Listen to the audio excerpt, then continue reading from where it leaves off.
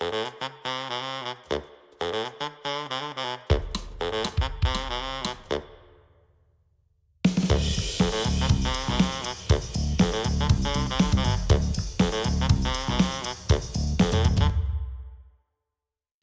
guys, welcome to Midlife Crisis, your gaming podcast brought to you by the middle-aged gamers.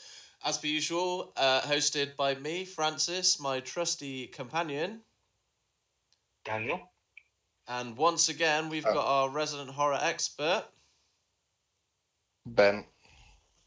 Cool. So, a few things have happened this week. Nothing worth mentioning apart from the one thing we're going to mention a little bit later, and it kind of covers a part of the topic which we're going to go over in today's podcast, which is going to be open world games. But before we go into that, if we do the usual segment that we do at the beginning of podcasts, what are you playing this week, Ben? Anything new? I picked up Star Wars Battlefront 2 again. I'm really enjoying it. It's a funny coincidence because I played through the single player campaign this week and it was alright, it was pretty good. Strange ending, but not bad. Especially for 12 quid. I paid full price when it first came out. So I bought it close to launch. I think I bought it for, I think it was around 20 quid, because they had the whole fiasco with the microtransactions, so the price dropped really, really quickly.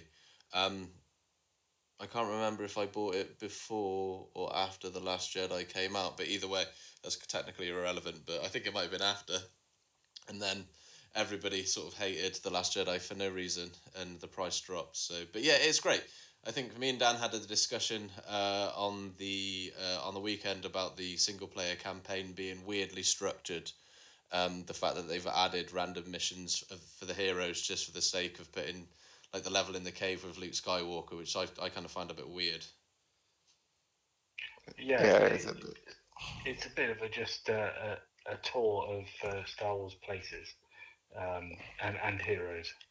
Some of those heroes are really well done. Like their special abilities really, really match up with who they are, and scenes from the films as well. Yeah, I think. But there was one major lie in the whole advertising of the game. What was that? What was the lie? You would actually finally get to play as the Empire, but then you turn good, don't you?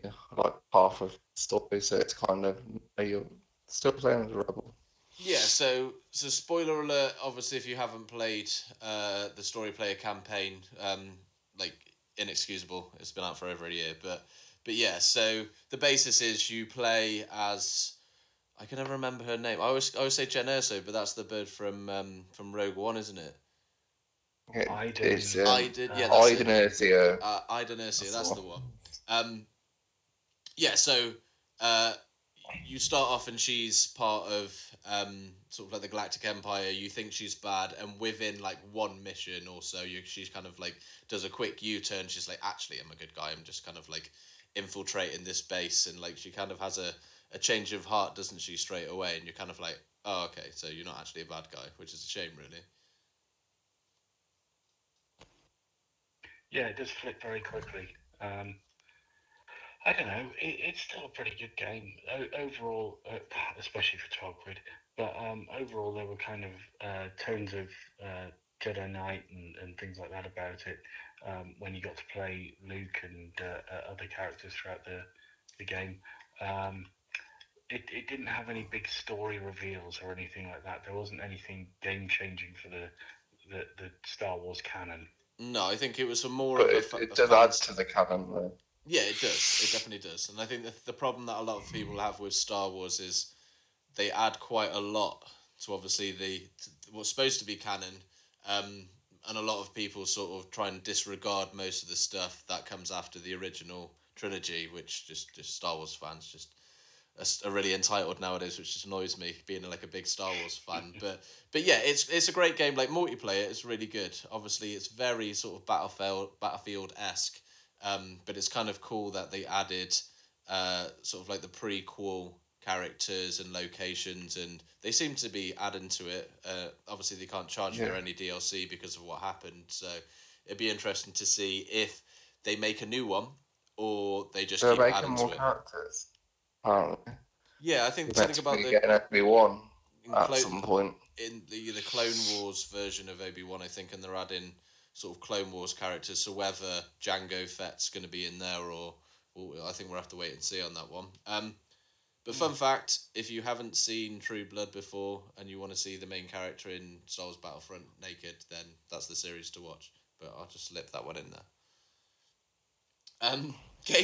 Game wise for me, nothing's actually changed. I'm still playing Fortnite. Weirdly enough, before we recorded tonight, me and Ben managed to get a win in duos, but we didn't actually manage to get any kills, which is pretty crazy. So 0 kills, but we managed to get the win, which is pretty cool. I did install South Park Stick of Truth, but I have yet to play it. Other than that, I don't think I've actually played anything else this week, which is a bit weird for me. I haven't gone back to Rise of the Tomb Raider yet, or I haven't actually gone back to No Man's Sky, but it was my daughter's birthday the weekend, so we kind of like got mixed up with that really. But so the main topic that we're going to be discussing today, off the back of a very important trailer that came out last week, we're going to be talking about open world games.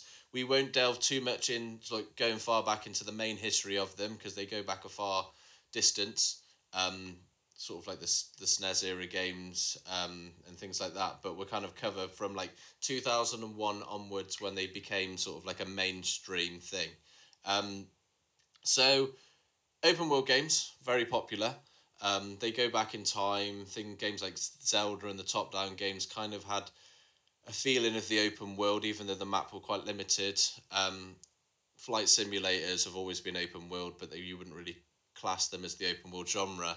It wasn't really until 2001 when Grand Theft Auto 3 came out where they really sort of defined the current open world sandbox game that we all know. So I can imagine both of you have played like Grand Theft Auto 3 at some time in your life. Yep. Yep, came with my PS2. And what a game it One of was. the first games I got. Yeah. Still one of my favourite Yeah, out so of the GTA series. without a doubt, that and Vice City kind of like broke the mold for me. Obviously, open world games are very popular nowadays. They've kind of like changed over the past sort of like 20 years, sort of like the content that you get, sort of the expectations that you get from people and what they expect to be inside an open world game. But Grand Theft Auto 3 was a very groundbreaking game, especially with the lack of limitations that you had in the sense of you can drive any car that you saw, you could shoot any person that you saw as well. There was loads of different missions, side quests, that sort of thing. It kind of broke open the mold of what was possible in a 3D game. Because most games up until then were sort of very linear, especially shooter games and adventure games and things like that. So Grand Theft Auto as a whole, as a series, is obviously the market leader in open world games. If we go into, say, favourite open world games and we'll sort of branch off from there, what would you say your favourite open world game was, Dan? I think it's really tough because I can't really think of a game recently that I've really, really enjoyed that hasn't at least had elements of open world in it. Um, I think I would probably say it's got to be Skyrim, simply because of the amount of time I've spent in that world, the amount I've done there. And The Witcher 3 was good, and Fallout 3 was good. 4, not maybe not so much, but yeah, it was my first platinum, so I've still got a place in my heart. But I'd say Skyrim. What about you, Em? If I had to pick all-time favourite, it'd probably be Assassin's Creed 2. Good choice. Because I would class that as open world. I know it's not a massive map, but you can still go everywhere, climb pretty much every building. I think it's definitely And, open world, yeah. and they added you could swim in it as well, so that was even better. Yeah, so Assassin's Creed 2. I'm not proud of my first platinum trophy on PlayStation because it was for Terminator Salvation and that game was absolutely rubbish.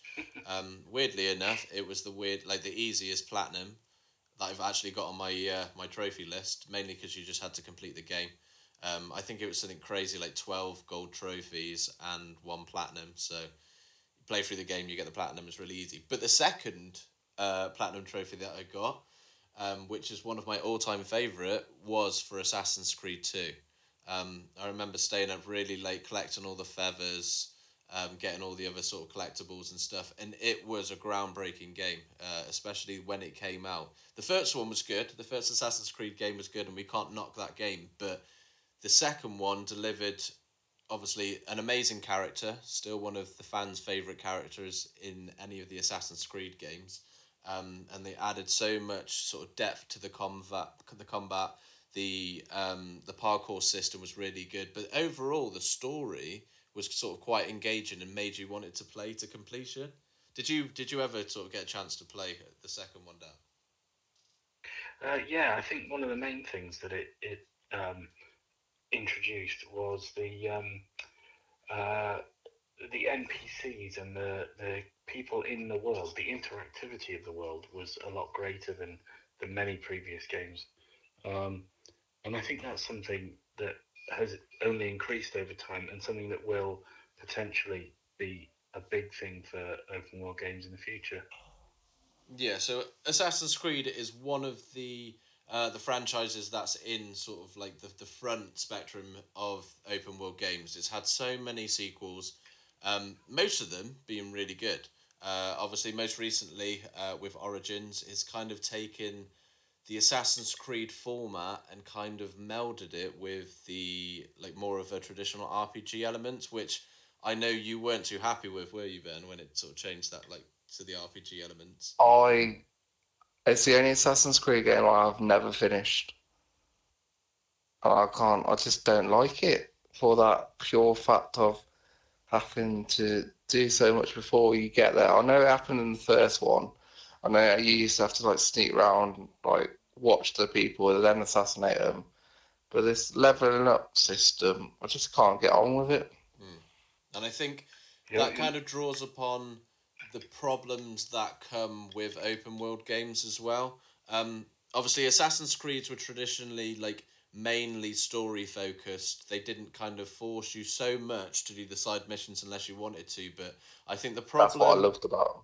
yeah, yeah, and I think the reason why I really enjoyed Origins and you didn't is because I'm so used to playing sort of like a traditional RPGs like Skyrim, and like The Witcher 3 and things like that, where you have to do the side quest to level up. Otherwise, once you get to a certain point in the game, you will get your ass kicked by a really high level guy, like unless you level up. So for me, it was a right step in a step in the right direction, but for other people, and I've spoken to other people who've had the same opinion as you, Ben, especially with a franchise that's been going on for so long, is was it a change for the better?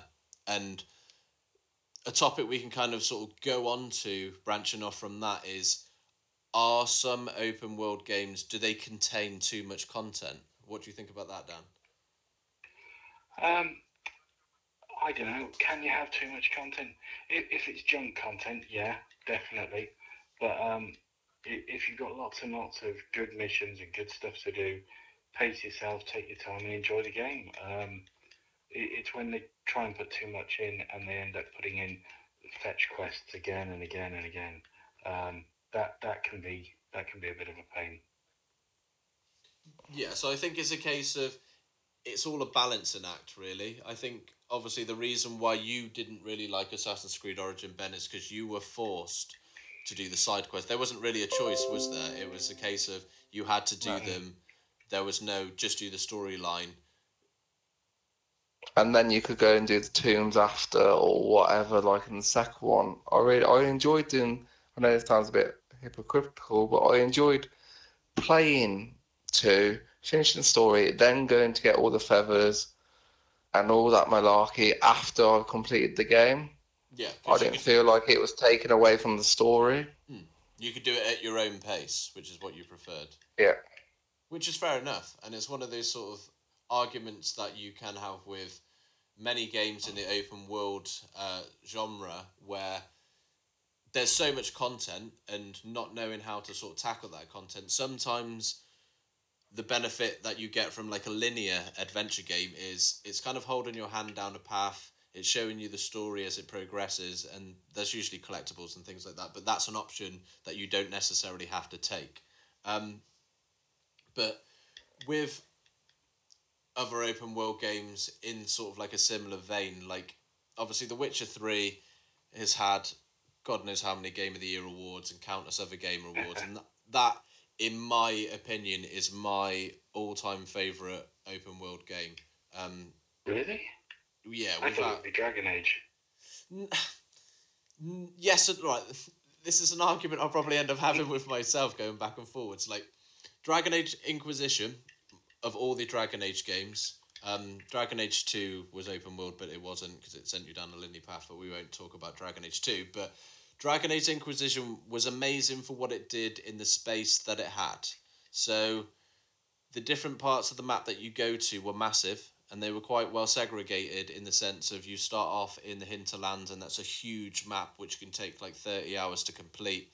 And then you've got like the hub world that you go back to, and you can go to different areas which were equally as big. But the thing about The Witcher 3 that I don't think any other sort of open world game has tackled as well is the side quests themselves have a contained story. I know CD Projekt Red had individual writers for the different side quests, specifically like the Baron quest that you do quite close to the beginning, but what I find lacking in open world games is the interactivity that you have with the NPCs. They usually have like a really crap dialogue loop where you'll go up to them, they'll be like, "Oh, do you have any change or any spare food?" And if you came back to them, they might have one or two different dialogue options, but that's all they're going to say to you. Whereas in The Witcher 3, it was very interactive. Like the world you'd walk past and they would know if you'd done something good or you'd done something bad. They wouldn't necessarily say the same thing over and over again.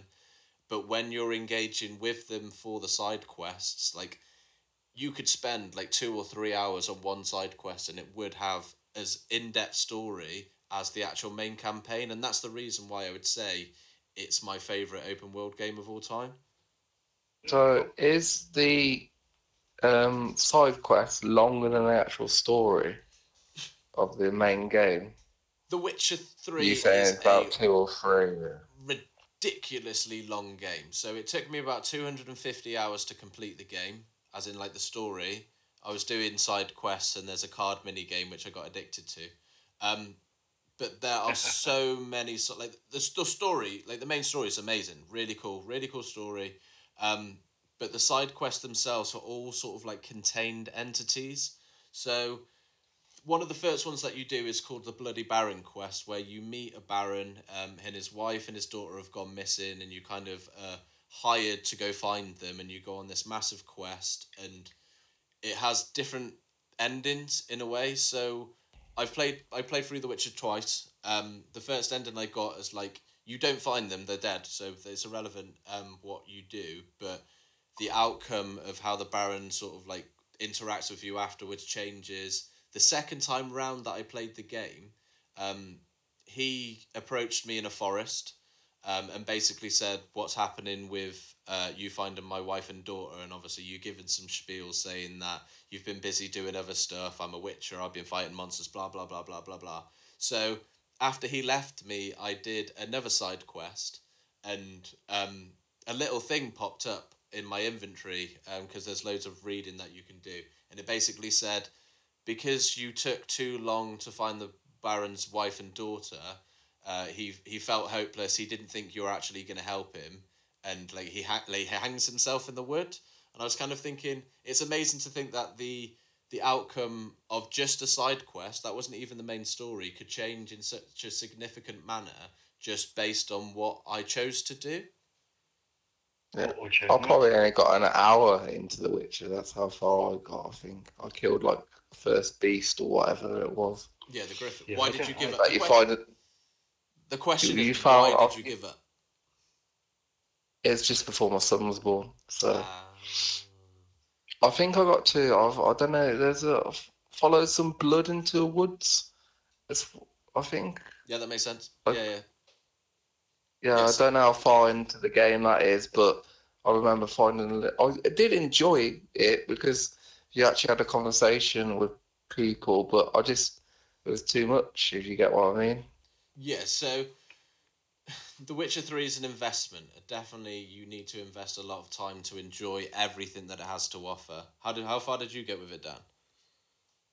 I wouldn't say I spent any more than 140 odd hours on it. So Which is still a lot. Which is still a lot of That's still a hours. lot of hours. Did you complete it, Dan? yeah, I did. Yeah, I completed the main quest line. I uh, played some of Blood and Wine. I don't think I completed Blood and Wine, which is one of the DLCs, which is apparently a really good DLC. So I do intend to go back at some point. But yeah, I think I'm at a point with The Witcher where I just needed a little bit of a break because something else came out. I think I can't remember what, and it just seemed like a good time to take a break and come back to the DLC later. Do you know you said about the some open world games having too much? Yeah. You got the opposite with some, ain't you? That's literally got nothing. Like, let's take Red Dead Redemption, since we're going to talk about Red Dead Redemption 2. Uh-huh. The world is pretty much empty Well, going around in that it's the game. Wild West. Yes, You know. so I had a very heated debate about a month ago on the PS4 photos, videos, and chat group that we're all members of. Um, my my comment was, obviously I backed it up with saying like Red Dead Redemption's still one of my favorite games of all time. It's definitely in like my top 20 games, but my comment was exactly the same as yours, Ben. I kind of said like the the towns that you go to are well established. They've obviously living, breathing towns, and I understand the principle that you're in the Wild West and there wasn't a lot going on, but you pretty much are just riding your horse for 90% of that game. And tying up people and put on the railway tracks. Yeah. Yeah, there's actually a trophy for, was it hog tying a female? Hog tying. It has to be a woman, though. It has to be a woman, which obviously wouldn't probably fly in this day and age with all the political correctness and all that sort of stuff. But yeah. See, the reason I thought this is because going from GTA, which is a rampant world, even San Andreas is pretty much thing, to Red Dead Redemption. It's like, have they taken a step back or a step forward? Yeah, Red Dead Redemption was a very big risk for Rockstar. Obviously, there was I Red loved Dead. the game, don't get me wrong. Yeah, and I think a lot of people did. Like Red Dead Revolver came beforehand, but it was a PS2 game, so it was limited by its hardware. Red Dead Redemption 2, Red Dead Redemption, the first one, sorry. Um, yeah, like in other open world games, if you're traversing an empty plane for too long, something would happen. Whether it be a random spawn or a triggered event in the sense of like two gangs would come together and start shooting each other. I think that's what that game needed to make it feel more alive in a weird way. Yeah. But the towers are great because there's just rampant of loads of stuff to do. Yeah, like the mini games were cool, like the poker and Yeah. the horseshoe Getting drunk throwing. in the bar. Yeah, but bringing us on to Red Dead Redemption 2, we might as well sort of pull the cat out of the bag now. So, at time of recording, last Thursday, I think it was, Rockstar dropped a 6-minute gameplay reveal of Red Dead Redemption 2. It's the first official gameplay trailer that we've seen. Apparently, there is another one to come before launch, would be interesting to see. It showed a lot. It did show a lot. What were your initial impressions, Dan, of the trailer? I was really excited. Red Dead Redemption 2 was a game that I was kind of keeping an eye on, but it wasn't. And I know this sounds crazy, but it wasn't the top of my list. It wasn't the game that I was thinking, I can't wait for this to come out. And after that trailer, I think it is. I think it's the game I'm probably going to spend the most time on at the end of this year. Yes. Especially in 4K, it looks phenomenal. I can imagine. Yeah, I can imagine. So I've not yet to invest in a 4K TV, but hopefully next year I can convince the wife to get one. But we'll see. But I came away with a lot from that trailer. I don't categorically pre-order games for the sake of, I know for a fact I can wake up the day it comes out, drive to a supermarket, and it will be there on the shelves. But Yeah. this is probably the only trailer that's made me kind of like, I literally, as soon as I watched the trailer, I watched it again. I went onto Amazon just to see how much it was to pre-order. I didn't pre-order it, but I kind of like was there like with my thumb hovering over the buy me now button, thinking, oh.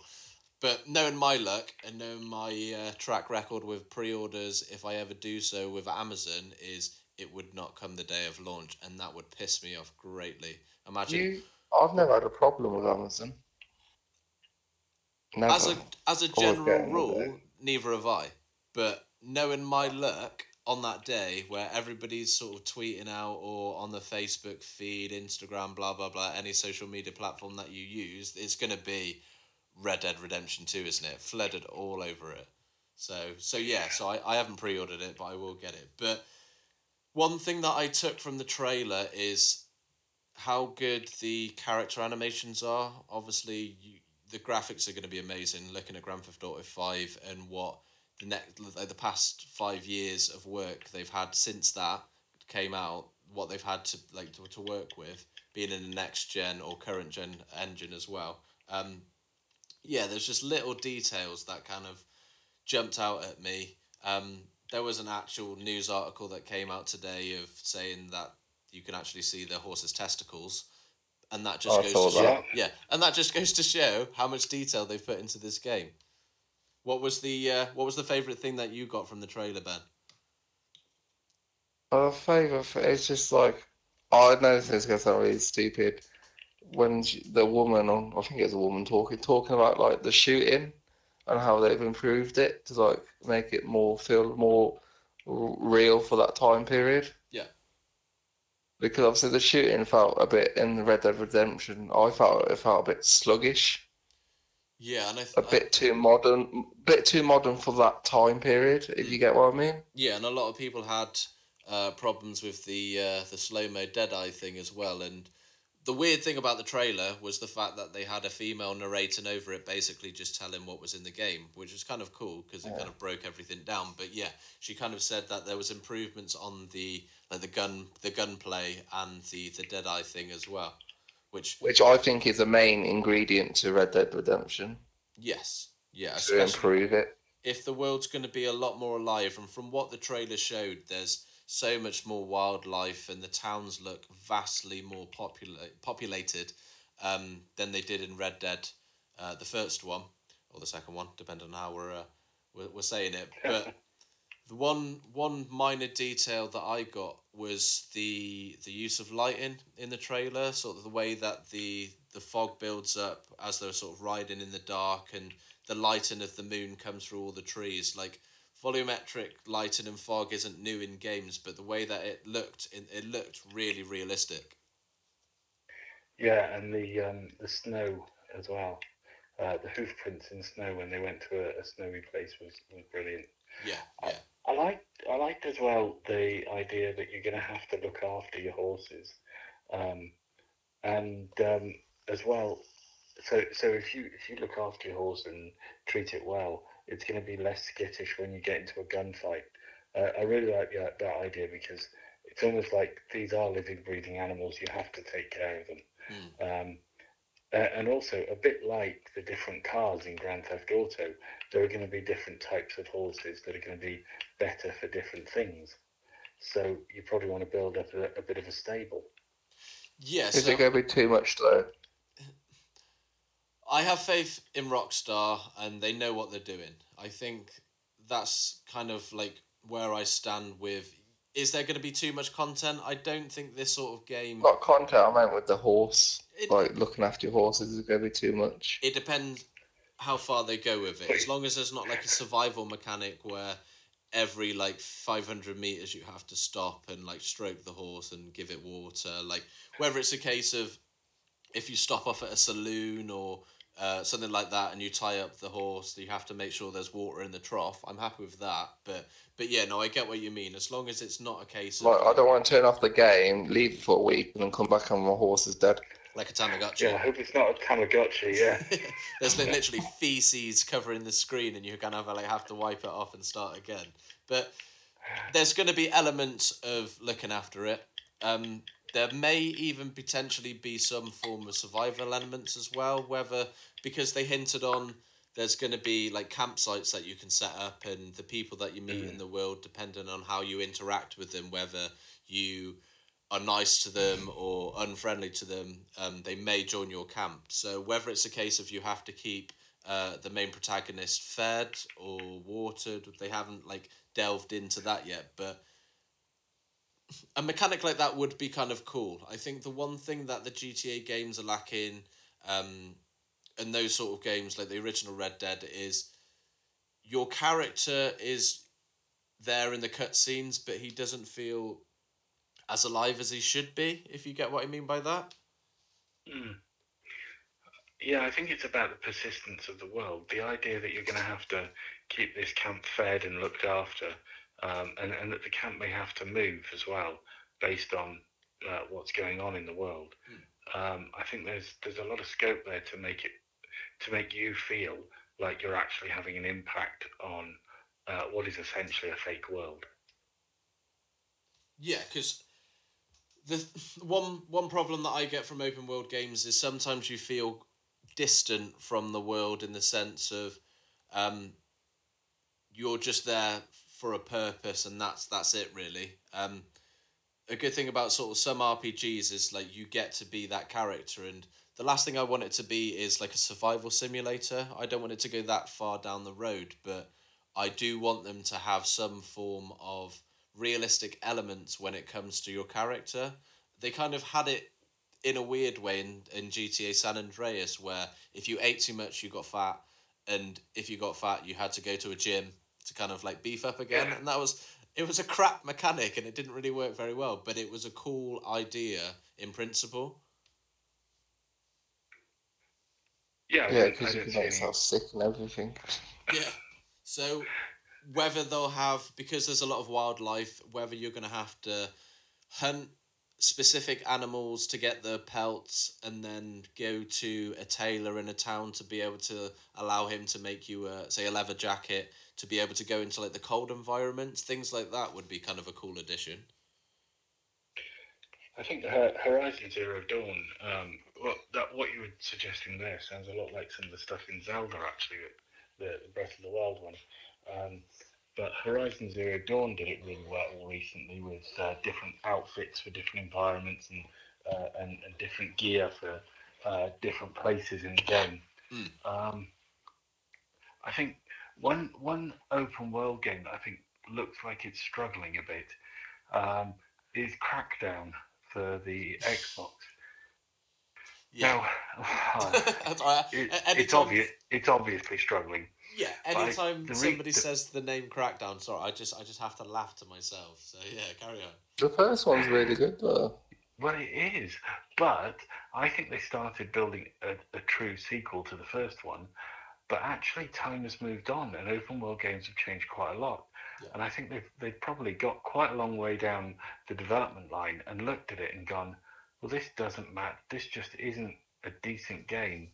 It's not a fun game, probably, compared to other open world games that are out there right now, let alone ones that are up and coming, like I suppose maybe Anthem or the I keep thinking GTA, but I mean Red Dead Redemption.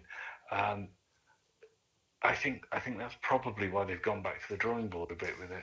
I think the problem with Crackdown is obviously they've now been told they have to release it before the next financial year starts. So the end of March it has to be out. But a couple of E3s ago, they came out with a multiplayer trailer demo thing, um, basically saying that everything is destructible, but everything is controlled externally from the console via cloud computing.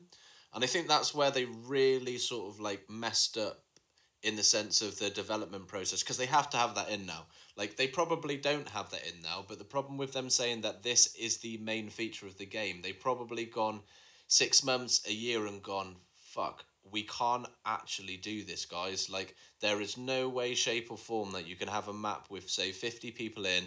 There's a cloud computing somewhere, some major supercomputer that's doing all these calculations and then re-putting it into these 50 home consoles all across the world. There's probably no way, shape, or form that they can do that. And they thought, how are we going to make this okay?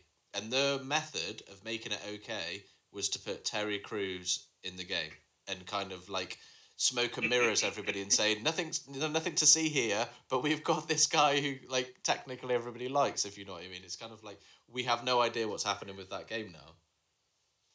I think they may have even done it, but just looked at it and played it afterwards and gone, well, it's not really fun. Yeah, you can blow everything up, but what's the point? You know, you can level buildings. Well, great, but you're supposed to be like a police force. You know, you're supposed to be protecting people. So maybe the idea doesn't actually match up to the game that they were trying to build. No, and it's a phrase that I might coin, but what I would probably call that is the Saints Row effect, in the sense of like the first two Saints Row games were really good. The third one kind of like went off the rails a bit, and after that it just really lost its identity of what the game was supposed to be. And in doing so, they tried to make the game fun, but it lost all the fun that the game had originally, and that's probably why they haven't actually made another Saints Row game. Yeah, it kind of lost its direction. I can see that, yeah. Which happens in a lot of franchises, and we see it. But talking about fun in games, especially with an open world game, there's one game that we need to mention that's coming out in September is the new Spider-Man game. We kind of talked Is there about a new it. Spider-Man game? Oh, I don't know. There might be. I'm sure Ben can tell us something about the Spider-Man game. We kind of hinted on it in the last episode, but we didn't actually sort of go over it in detail. So, kick us off, Ben. What are you looking forward the most, especially with the world, because that's what we're talking about when it comes to the new Spider-Man game?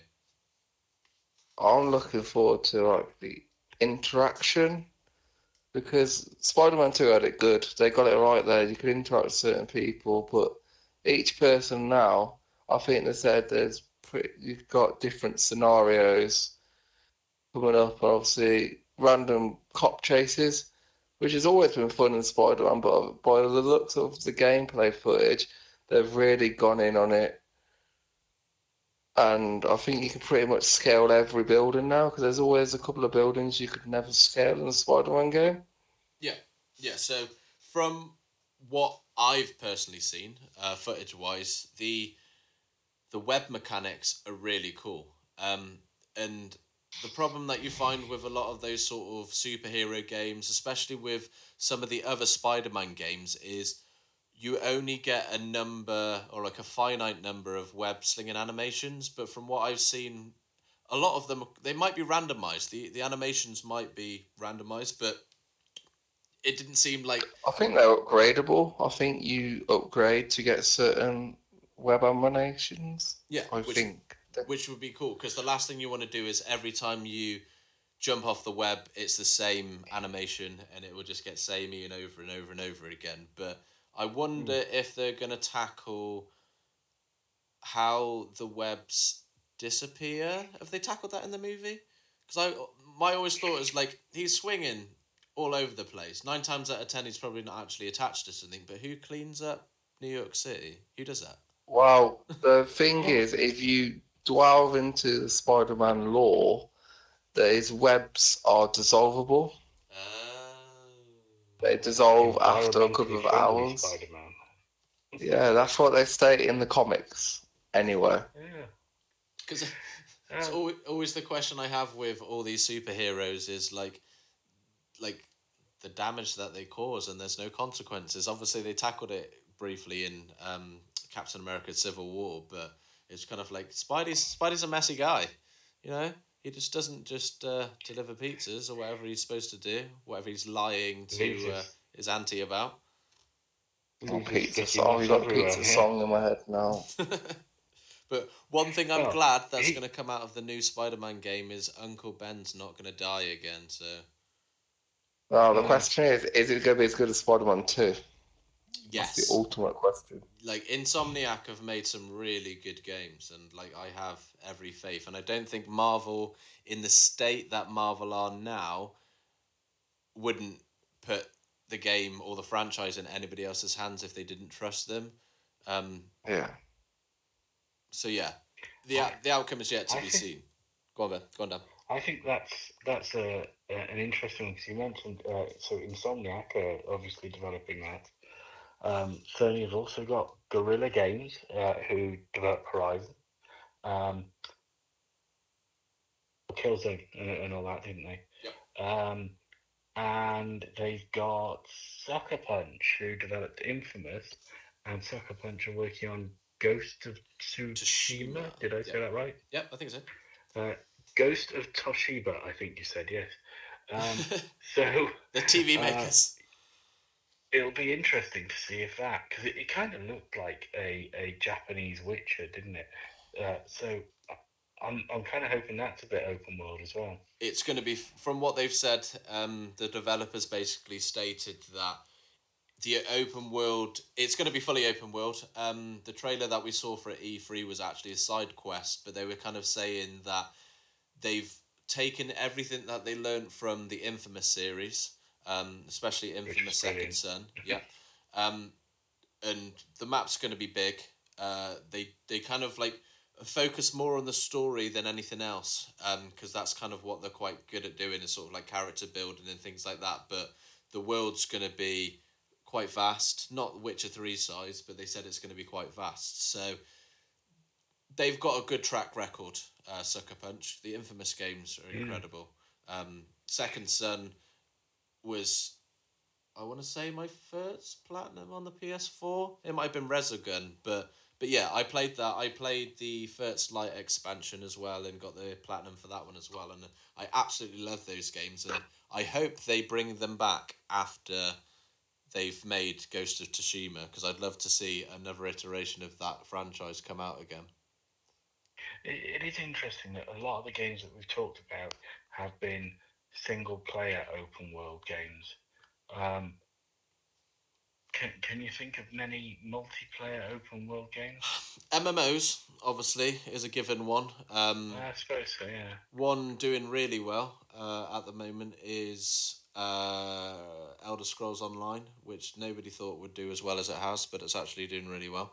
Yeah, they kept plugging it, right? Yeah. Yeah, they've got First the. Destiny.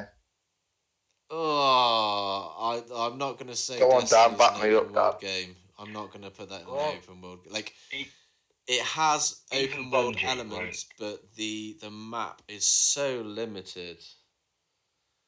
And even Bungie won't call it an open world game. They call it a shared Shared world world shooter, shooter. Yeah.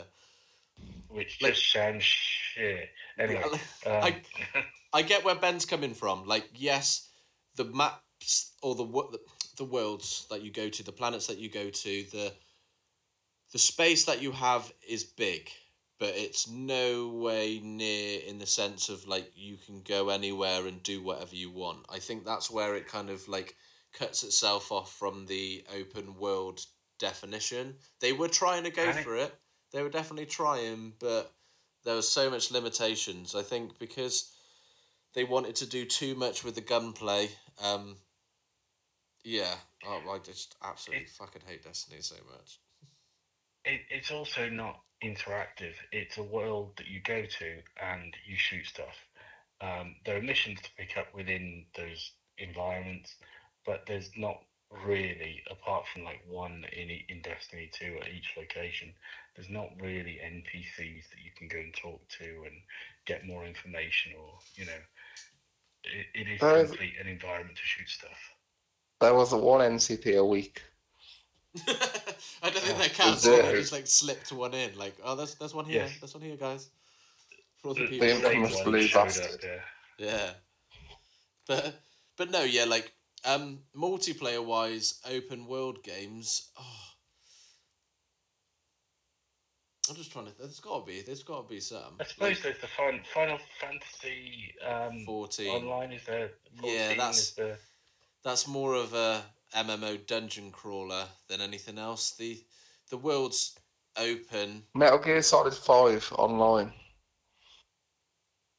That's open world, just like the game is.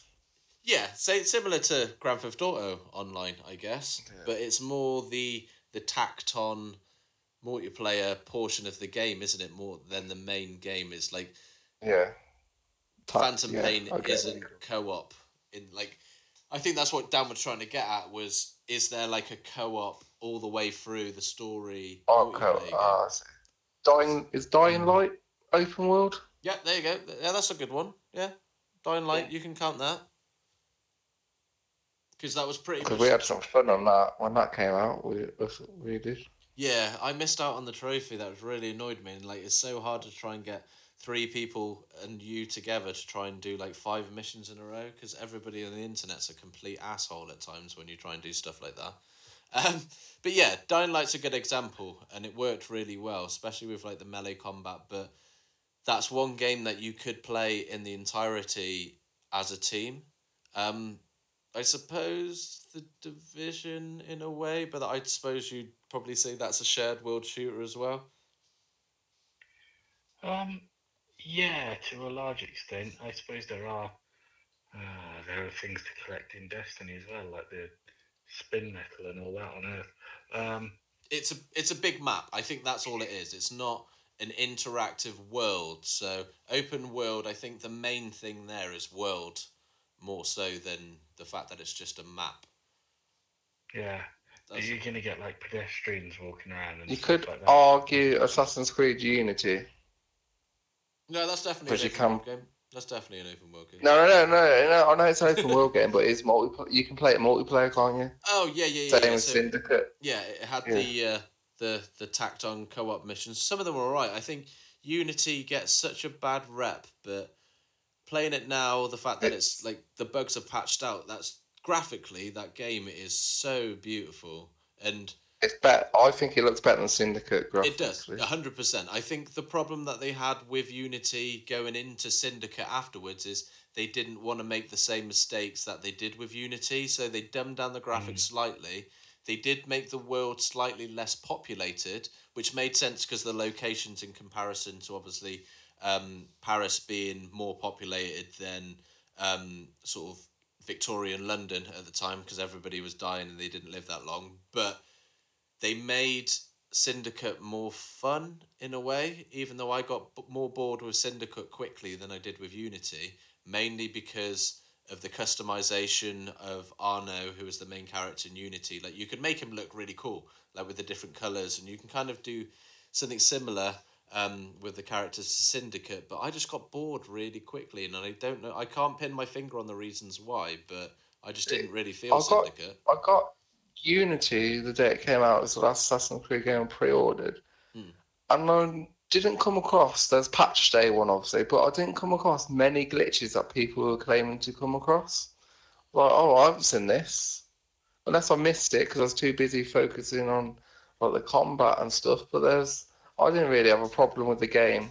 No, and I think the problem with the internet, more so than anything, is one bad experience with a game can influence a lot of people. Like a screenshot can go flying around. I think the main one with Unity was the people had no faces, but you could see their eyes and they Yeah, looked really weird. which I've never seen. I never saw that either, to be honest with you, whether it was patched enough by the time I got it. But that will it's enough to put a lot of people off. And open world games are always going to have glitches. I think Bethesda, the main culprit for that. But sometimes those glitches actually make games. The reason why Fallout 3 and Fallout New Vegas and Skyrim, when it first came out, were so popular, not mainly because they were amazing games, but the fact that some of the glitches were really funny.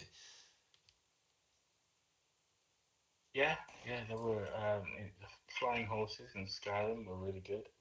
Rather like that. And occasionally when you hit a super mutant, they flew away incredibly in Fallout 3.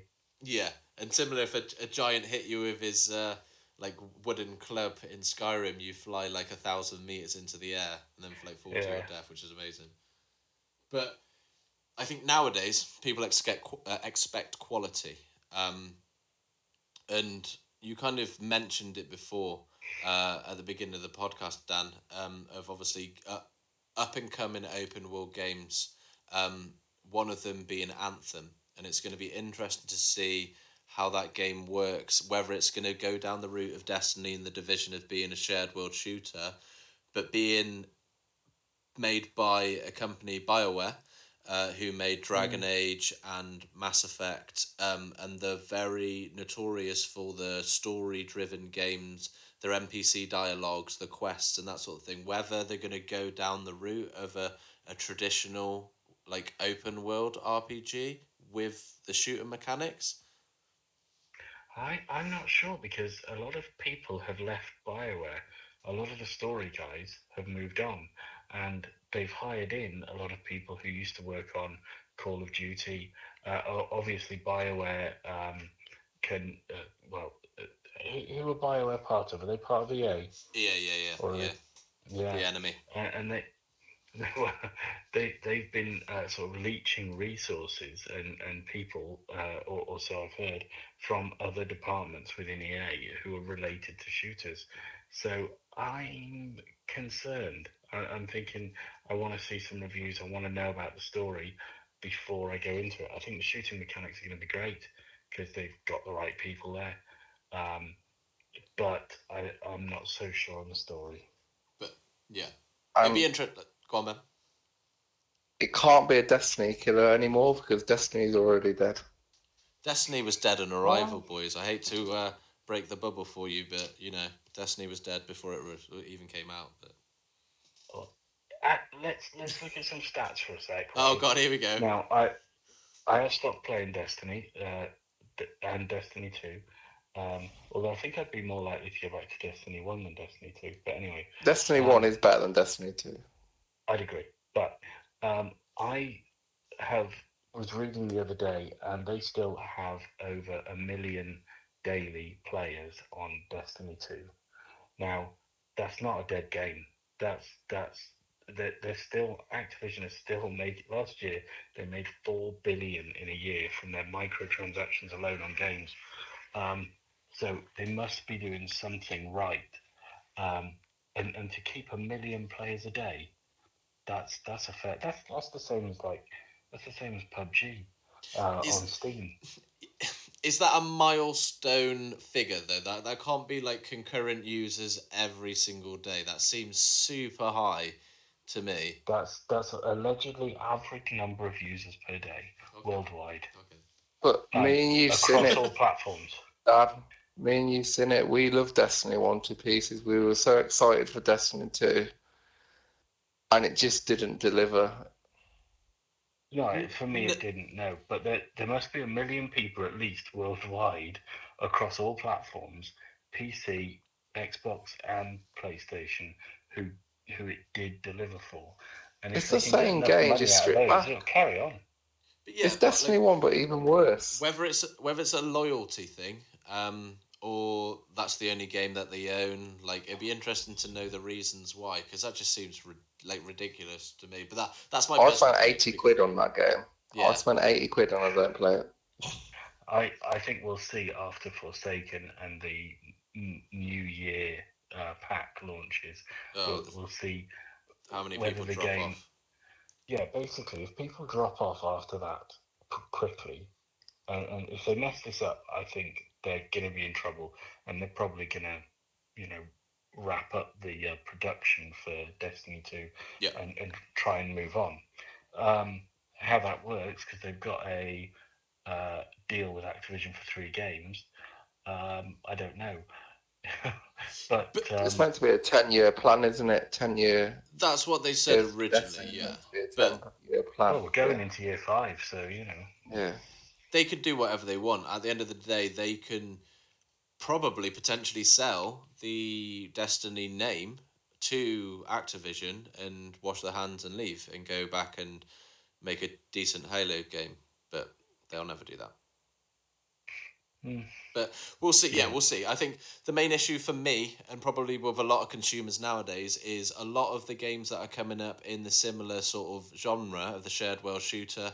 All the DLC is going to be free, and that's a trend that a lot of companies are taking nowadays, especially with how big, like, you cannot discuss any form of game that has any implementation of aftermarket purchases, microtransactions, anything like that without mentioning Fortnite, because it's an absolute steamroller of a game in the sense of it's free, but it doesn't force you to buy stuff. Like, obviously, me and Ben play it on quite a regular basis, and we've got down to the point now where we've spent, say, $7.99 on the battle pass, and if you do it strategically and sensibly, that's all you have to pay for that game, and you get stuff from the game because you gain in-game currency under the assumption that you're actively playing the game.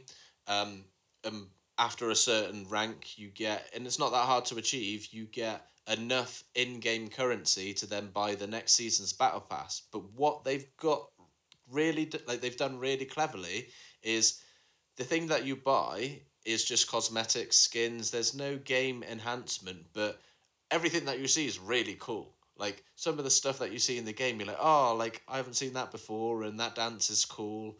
I can't believe I'm actually saying stuff like that, but I understand how they've got the grip on the market. And I can't remember the stat that I heard, but I think it was a case of money spent on other games has gone down something like 40%, but the share market of microtransactions has actually gone up year on year by 10%. So without Fortnite being in the market, if they weren't there, it wouldn't have changed, but that's a different argument. Like, they've taken over. So they kind of They're like bringing Destiny. out merch as well. I saw it today at work. Yeah. You can get like a school bottle that looks like a chug jug. Oh, right. That's pretty cool. You know, direct me. I might have to purchase one of that. But it's the trend. Like, if you're going to have microtransactions, you're going to have to do it smart.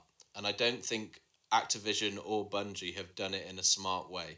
They're making No. money, but in my personal opinion, it doesn't seem like they've done it in a smart way with the DLC. But we'll see with the Forsaken. So before we wrap it up, there's one thing that I wanted to sort of discuss before we go. If you could have an open world game, what would it be? Like, what game would you make? I'll kick it off because obviously we didn't actually script this or rehearse this, or I didn't actually mention it like we usually do before we do a podcast. But I was thinking about it whilst I was at work today, and I've had a discussion with one of my colleagues in the past. But if I was to do an open world game, I would make a Harry Potter game.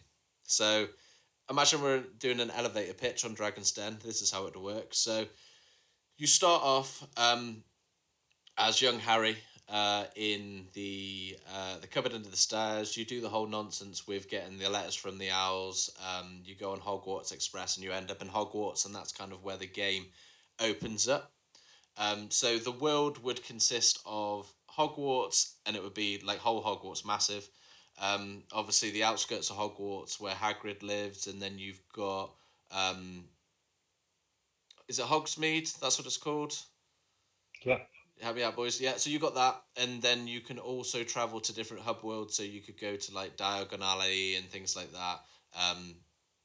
And I just kind of thought like the things they could implement in that game would be incredible. So you start off as young Harry or whoever, if you wanted to create a character, that's how it would work.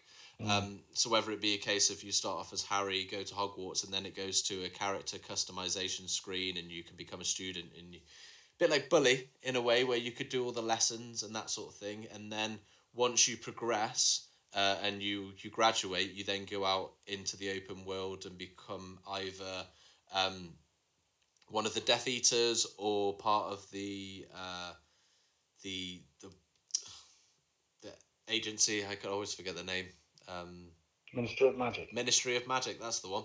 Yeah, so that would be my ideal open world game. So any publishers, if you're listening, copyright Francis, that's me. That's all me. So if you could have a game made from anything, what would it be, open world wise? It would have to be something like your Harry Potter one gives you something fantastical, something amazing about it. I think Grand Theft Auto sort of simulates a real-ish world, but the amazing or if you think it's amazing, the sort of fun thing about it, and I'm putting air quotes around that, is that you can go out and do what you want. You can go on a crime spree or whatever. I'm not saying crime is fun, kids, but you have to put something fun in there. So making your open world game Office Simulator, it's probably not the greatest idea in the world. Nobody actually wants to sit at a desk all day. I don't think so, anyway.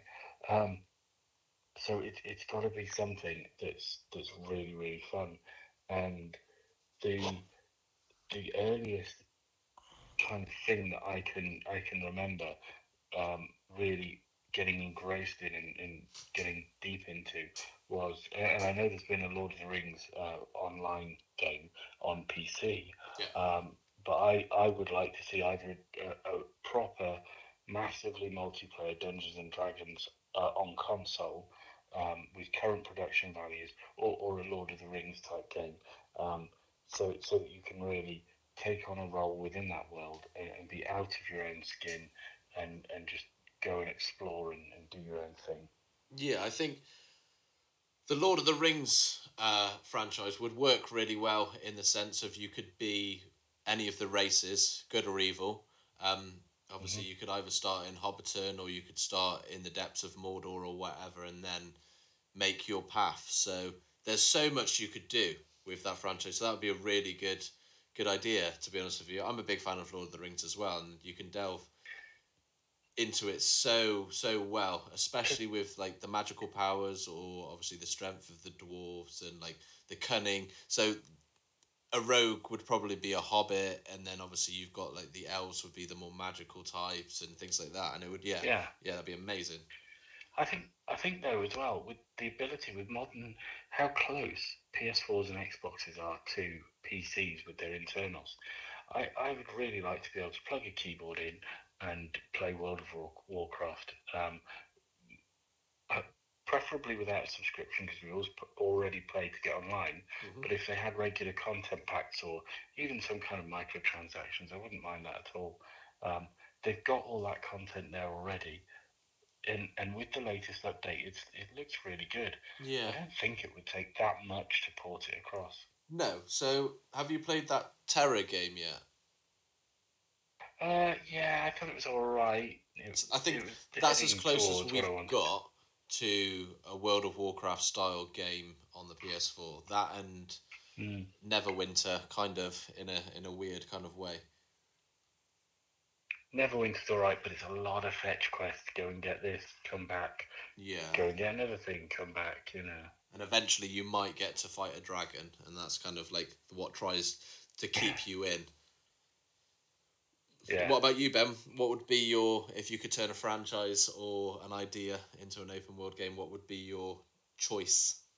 Well, I've got two in mind, but they've already discussed in the past about doing a Resident Evil one. Hmm. They Mm. was going to make a Resident Evil open game before they made 7. I think that's what turned them before it changed, or we want to go back to the roots or whatever. But I don't think Ah. there's been a Star Wars open world game, has there? Well, there was Knights of the Old Knights of the Old Republic. Republic, yeah, but it was very basic because of obviously the time that it came out. Yeah. No, And remaster of then that or something then. yeah, and then there was Star Wars. Was it the Old Republic? Yeah, Uh, the Old Republic was like the latest one that came out. yeah. And there was Star Wars Online as well, which kind of Fell That to was a PC left in thing, is it? yeah, PC. like Yeah. Star Trek Online did really well and it's still going strong, but the Star Wars one didn't do too great. But um, there's a few games still to come out in the EA catalog with the Star Wars franchise before Disney like quickly take it away from them. So whether they go down the lines of an actual open world game, I know Amy Henning, the director and creator of the first three Uncharted games, was making a game before she got. I don't know if she got fired or she left. There was a big hoo ha about that, but that was going to be in the vein of like an Uncharted style Star Wars game. So whether that was going to be open world or not, like it will never know. But that's the kind of franchise that would be really great, and you could do a lot with the Star Wars license as well. Mm.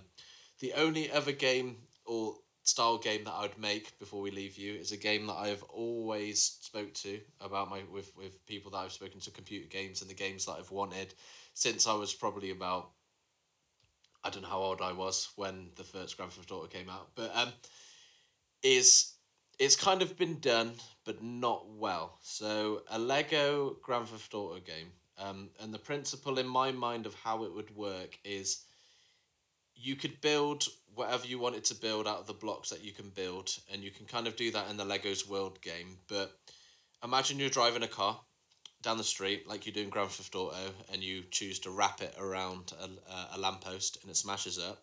So all the Lego bricks go flying. You jump out the car, and you have a choice to rebuild the car the way it was, or you can pull out, say, a manual, and you can flick through the manuals, and you can change the car to a different car, or with the pieces that you got at hand, you can manipulate them. So you can, say, add a spoiler or change the way that the bumper looks, and you can do that with everything.